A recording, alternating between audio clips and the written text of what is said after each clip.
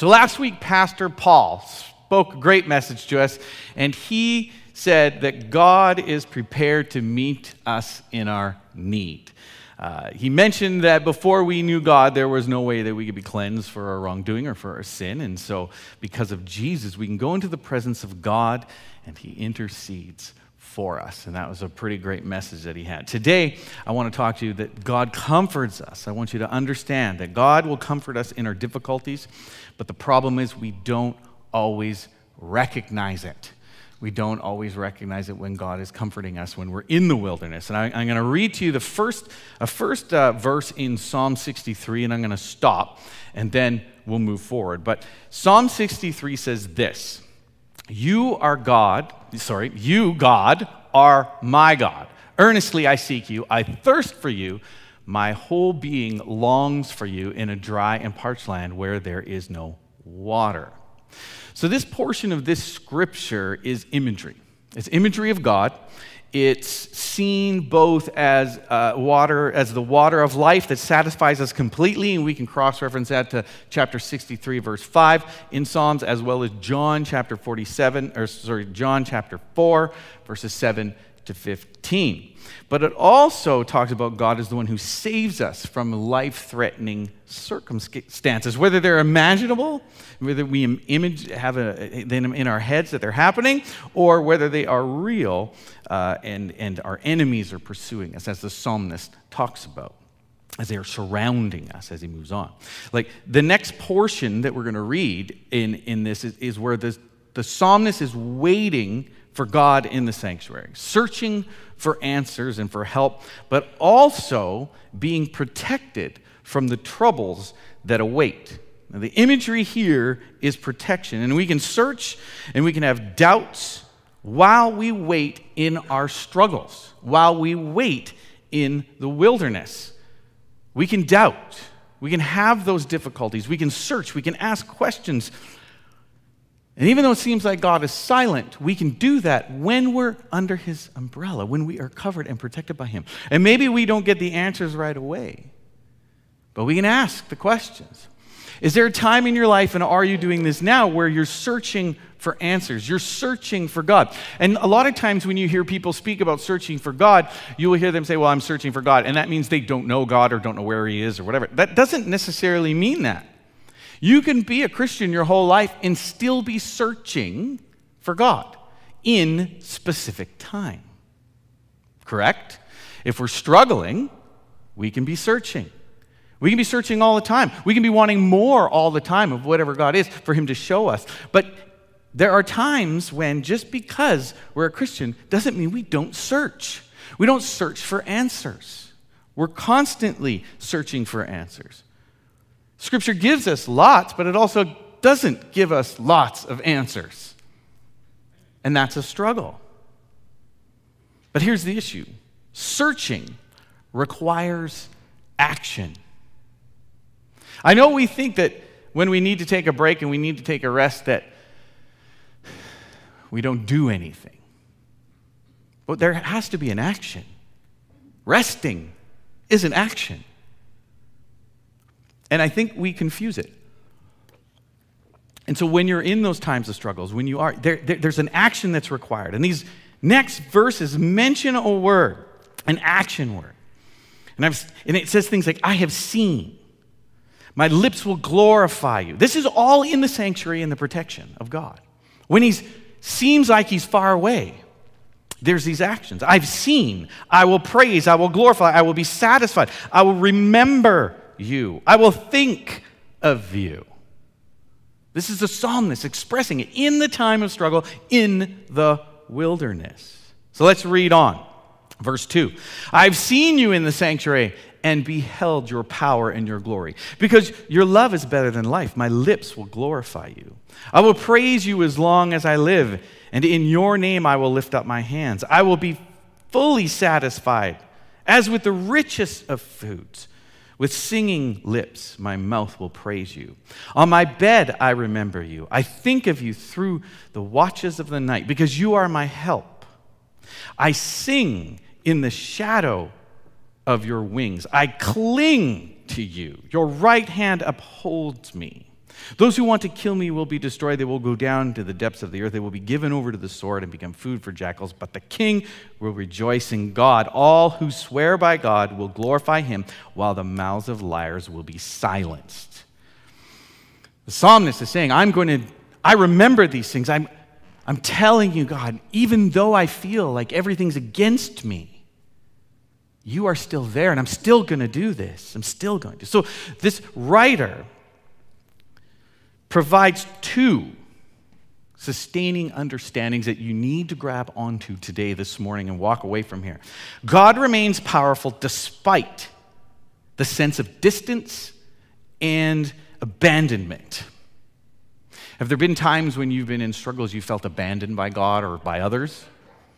Has there been times when God seems so distant, he's just not answering you, doesn't seem to be there? That distance, that abandonment is real. And we can feel it in our relationship with God. We can also feel it in our relationship with others. And so, as we have a relationship with God, obviously, we could feel it with others. So, the very first thing is to remember that despite everything that's going on, God is there. He remains powerful. Secondly, God's love is even more satisfying than life itself. The psalmist is expressing this. The Hebrew word for love in this particular verse means loyalty. It means joint obligation, faithfulness, goodness, graciousness, godly action. In verse 1, this writer mentions thirst for God. I don't know if you noticed, but the thirst in Scripture is quite well known. In the Old Testament, it's mentioned. In the New Testament, it's mentioned. The idea of thirst is very common throughout Scripture. Now, the land of the Bible was very dry. It was very parched. The sources of water were very limited, no matter where they went. And the consequences of dehydration are sickness or death. I mean, the same is today. Thirst played a major role. It was very prominent in travel for the Israelites when they were traveling out of the Exodus there. And in the memory of thirst and God's quenching of it, it continued as an important memory all throughout Scripture. So the Jewish people remember that there was thirst. And this imagery is constant throughout everything. You can see it all through. You even hear it in songs that we sing today. They're pulling Scripture out, talking about thirsting and quenching that. The prophets of Scripture also mention thirst as a sign of divine punishment when the water was withheld, or when it was abundant, it was blessing. It was a blessing. But this image of spiritual longing for God. Thirst appears in Psalms chapter 42, verse 2, and it talks about my soul thirsts for God, for the living God. And in chapter 143, verse 6, my soul thirsts for you like a parched land, as well as the beginning of the scripture that we mentioned today. So those who are thirsting after God, they will find satisfaction in him. So this imagery is picked up all throughout, and in the New Testament also, where it's the appropriate attitude for a desire of God, that it will be satisfied. Blessed are those, in Matthew chapter 5, verse 6, blessed are those who are hungry and thirst for righteousness, for they will be filled. John 4, 13 and 14, everyone who drinks of this water will be thirsty again, but whoever drinks the water I give them will never thirst. John 7, 37, if anyone is thirsty, let him come to me and drink. Speaking of, Revelations 22, verse 17. Come, whoever is thirsty, let him come. Whoever wishes, let him take the free gift of the water of life. So it's very common throughout. Those are just a few. David cried out in the wilderness for protection. And David says, I've seen you do amazing things. Have you seen God do amazing things?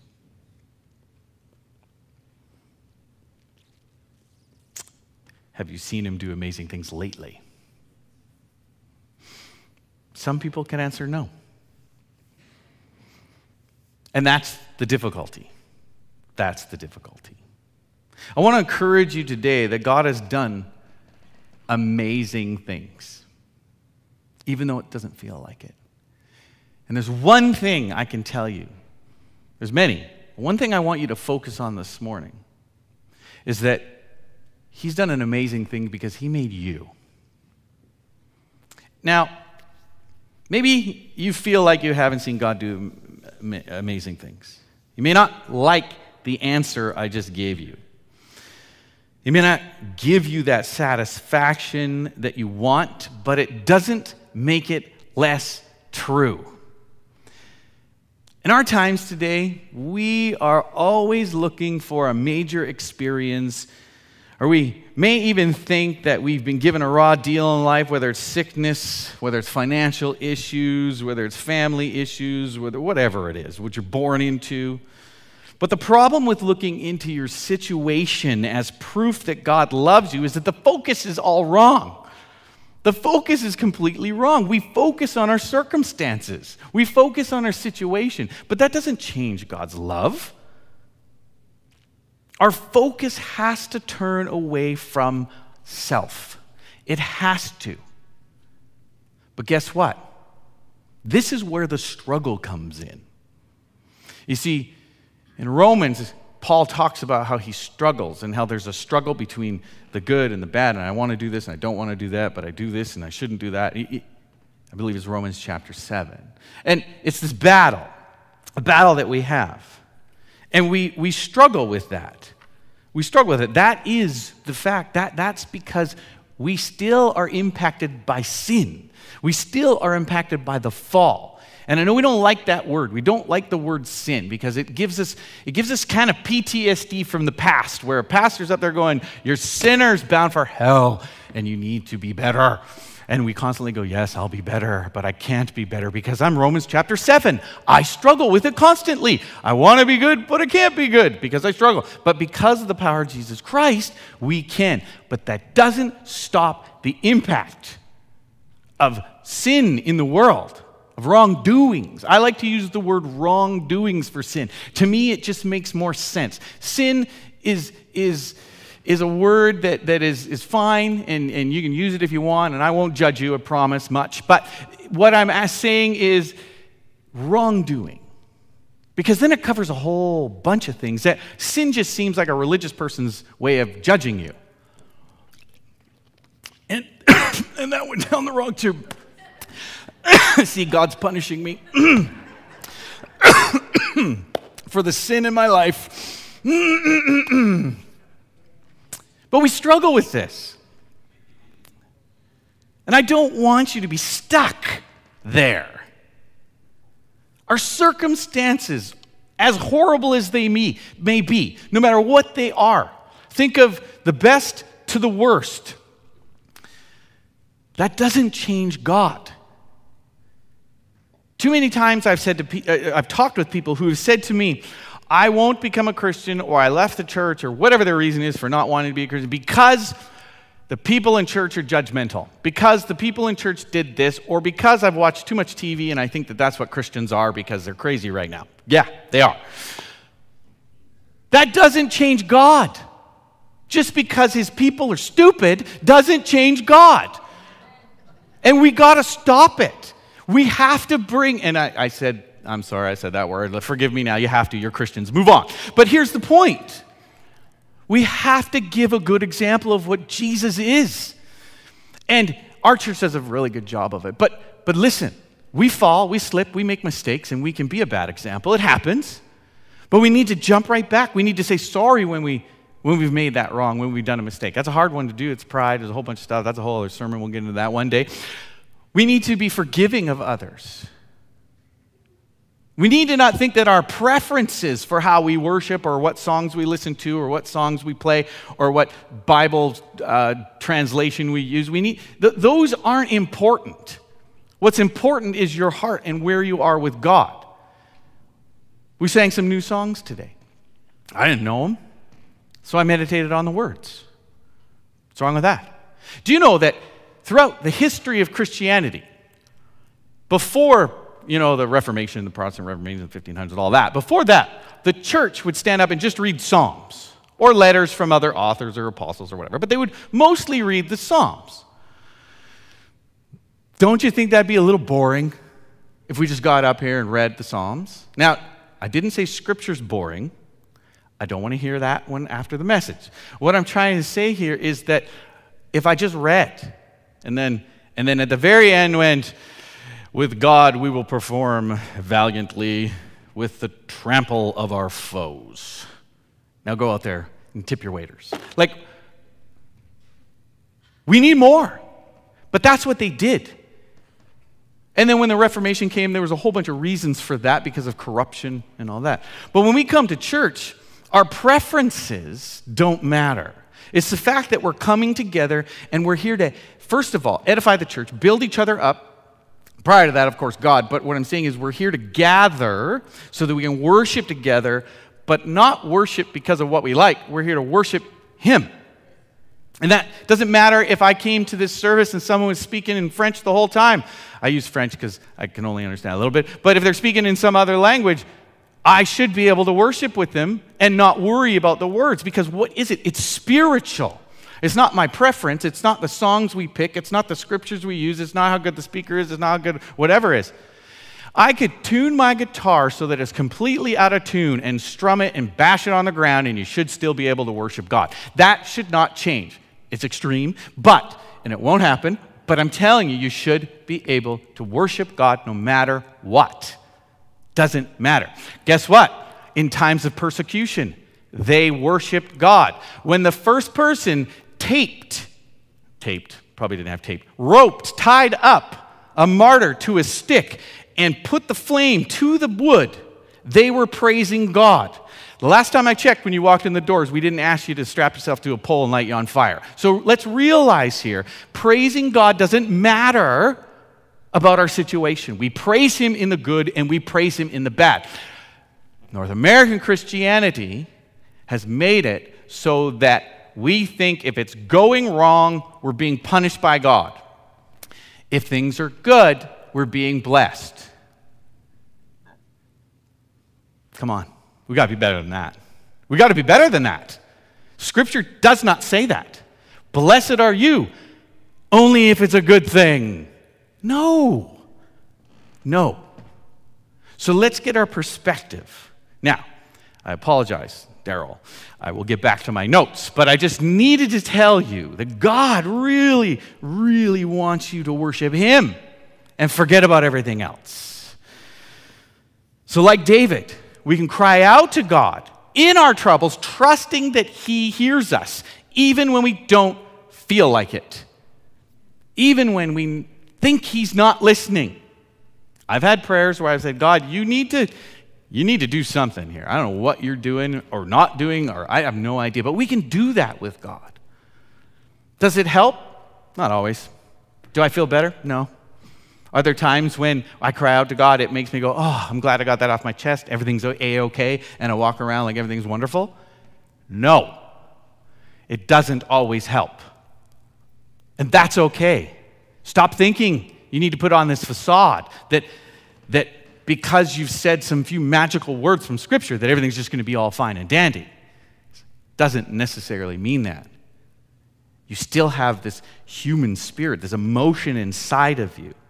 Matthew Henry says that God comforts us in our difficult times. Sometimes the people who are the closest to God are those that their lots is cast in the wilderness, which finds them lonely, solitary, desolate, and afflicted, wanting, wandering, and unsettled, and quite at a loss for what to do with themselves. Man, have you ever been in this position where you don't know what to do with yourself? That's a weird feeling. For a person who likes to be in total control, I don't like to lose control of what, usually I'm under that, but I don't like that when I don't know what to do with myself. I've trained very hard to always know what to do with myself. And there are times when I'm like, I don't know what to do. But in all our addressings to God, we need to keep our eye on Him and our God. And He will comfort us in that state eventually. Eventually. Maybe not right away, but eventually.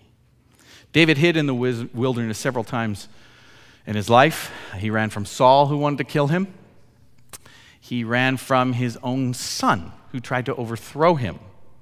That's a good time. And though it's not really clear on what event this particular psalm is talking about, we can see that David turned to God to protect him. Even in the time when people that David loved were seeking to harm him, he knew that God was there to protect him and would hear him and would eventually answer him. But the problem that David was experiencing wasn't too uncommon all throughout history. I mean, just one example is the reign of Queen Mary I. She was Catholic, and her sister, Princess Elizabeth, was exiled away. She exiled away because she was Protestant and basically was wanting to kill her as well. Queen Mary I was quite the tyrant. But in the end, Elizabeth was accused of treason. She became queen eventually down the road in her life. But her life was constantly in danger. Constantly in danger. You see, God's going to meet you. But I can't give you the answer as to how or when. I can't. I wish I could. I wish I could lay it all out. We spoke a few weeks ago that Hagar saw God in the wilderness and named a well after him in this vision, and it was good. And in Genesis chapter 16, verses 13 to 14, Moses saw God in the wilderness. Elijah in Exodus 3 saw God in the wilderness. David saw God in the wilderness. So when you're in the wilderness, when you're in your struggles, that's what we use the term for wilderness, you will see God eventually. And this picture of this dry and weary land expresses both a physical wilderness, a physical stress, and also a spiritual stress of the soul. A lot of times the two are very connected. When you are physically drained, you will have a spiritual drain. It's tied together. And sometimes the best thing you can do is address the physical need first. God knows you're human. He knows you need it. So address the physical need, whether it's weariness, sleep, hunger, thirst, whatever that is. The physical need needs to be addressed. And then the spiritual need. Why do you think Jesus fed people first and then addressed them spiritually? Because he knows they're going to be whining and complaining if he doesn't do something about the physical need. He knows people too well. He knows them. If I kept you here for another hour and the smell of soup just started rolling in, and you were like, I didn't eat breakfast because I was going to have soup. And I just kept you here and kept you here. We locked your feet down. You can't move. You're not allowed to move. You would cut it out at a certain point because physically you can't do it anymore. So God knows that. So address the physical need. Rest, recuperation, diet, and exercise. But even in his great distress, David recognized that God's presence and his comfort are like water in the desert or food in a famine. And so our souls can be satisfied in God's provisions and our mouths be filled with praise for his goodness no matter what we are going through, even though it doesn't feel great. But is there some way here and now that the love of God, his loyalty, his covenantal relationship with you makes that kind of difference in your life? Does it make such a difference that it wouldn't be worth living without him? Is your connection with God so important to you that you would sacrifice all your future hopes and all your future dreams to keep connected with God? Abraham experienced all of this in Genesis 22. He had finally made his way through a long process of growing and understanding that God intended to carry out the restoration of all of creation through his descendants. Abraham experienced it, but he had to go through the wilderness. Is your experience providing you with the same two sustaining understandings of the psalmist, that God remains powerful despite our sense of distance and the abandonment, and is God's love more satisfying than life, than the things of this world? The question with all of this becomes how? How can we gain satisfaction with God? Firstly, you need to remove self. You have to remove self. What that means is don't have an overinflated or exaggerated view of yourself, both positive and negative. We always think that when someone has an over-exaggerated view of themselves, we always go to, oh, they're just arrogant and they're whatever. But there's also the other side of negativity. In a world that has put so much focus on self and my truth, which drives me up the wall, that's my truth. Well, your truth is wrong. Get over it. Sometimes you just don't like it, so you say, but that's my truth. Well, your truth can be false. Your truth can be wrong. So stop saying that. It's ridiculous, my truth. We can be misled into thinking that we are better or worse than others. Just look at Facebook and Instagram. I don't even need to go into that. I don't even want to say any more about that. One of the dangers of filling our minds with our own wants and needs is that we won't have room to think about or have faith in God because it's so full of self. We become full of self and soul empty. We miss out on the things of God. Galatians 5:13 says, freedom means that we become so completely free of self-indulgence that we become servants of one another, expressing love in all we do. Be somewhere in the middle of over-the-top arrogance and super brutal on yourself. Find right there. Recognize you've been adopted into the family of God. You're in His family. And it should be a safe place. It better be a safe place. Secondly, move past your circumstances. It doesn't matter what they are. If you're struggling, it doesn't matter. Move forward. Again, that's not putting aside your feelings. That's not putting aside what you're going through. It's not belittling that or saying it's not real. What it's saying is you have to move past the circumstances, because just because you're having a rough go doesn't mean that God isn't still on the throne and God doesn't love you.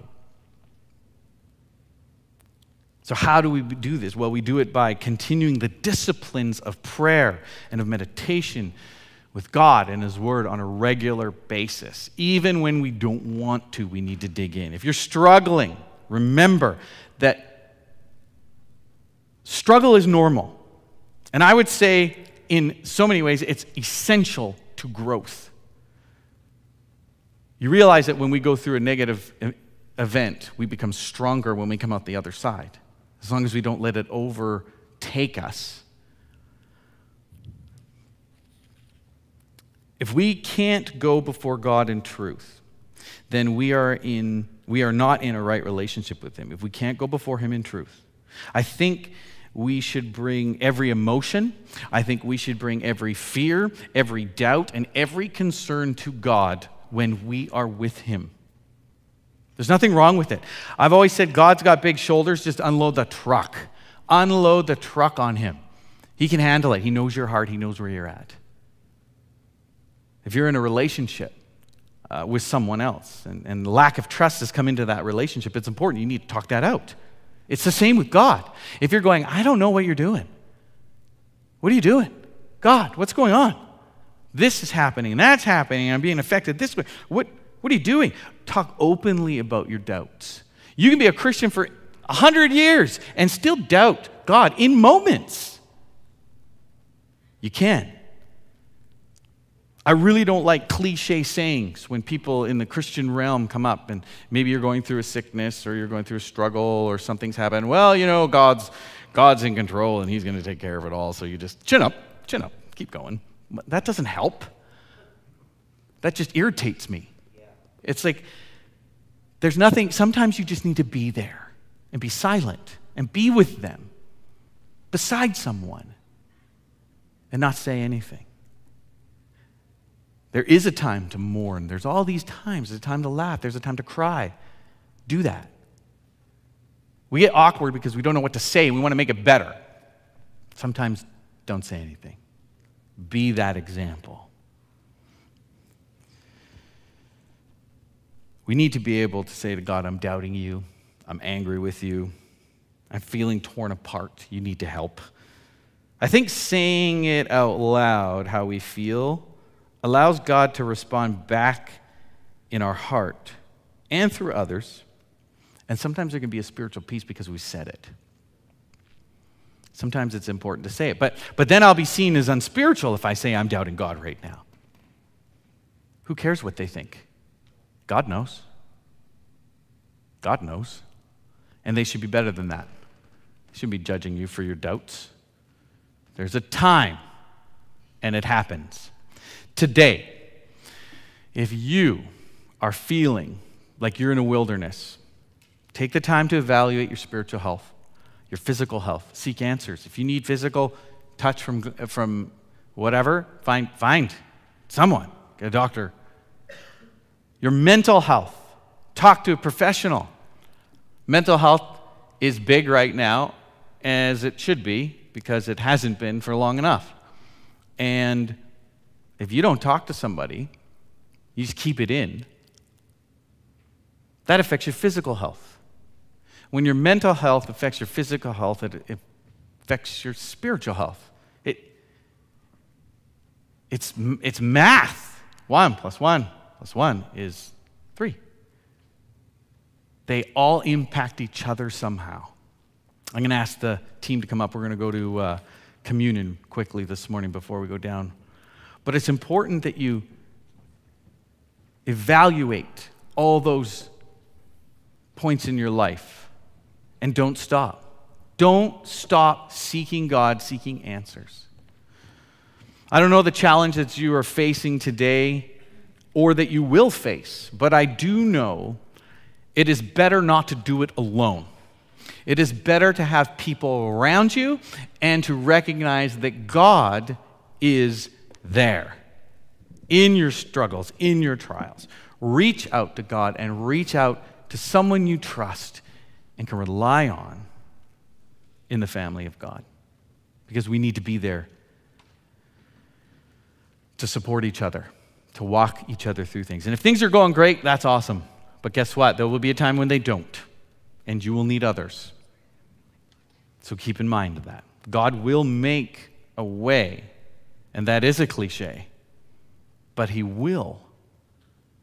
We just don't know what it is.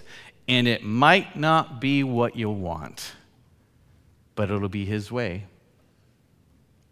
So take the time. He's going to make it. Let me pray, and then we're going to go to communion. Father, thank you for your word. Thank you that there are people that have struggled throughout Scripture to give us the example of what that looks like. And I pray that as we go our way this week, that we will first of all recognize it in ourselves, know that you are there, you are along there with us throughout our struggles, through our journey, and also help us to recognize that we need you. We need you more than ever. And bring people around, those that are struggling this morning, those that have a difficult time, that they can be lifted up in prayer, and that we can be there for them, give emotional and spiritual support. Thank you for what you're doing in our lives. In Jesus' name, amen.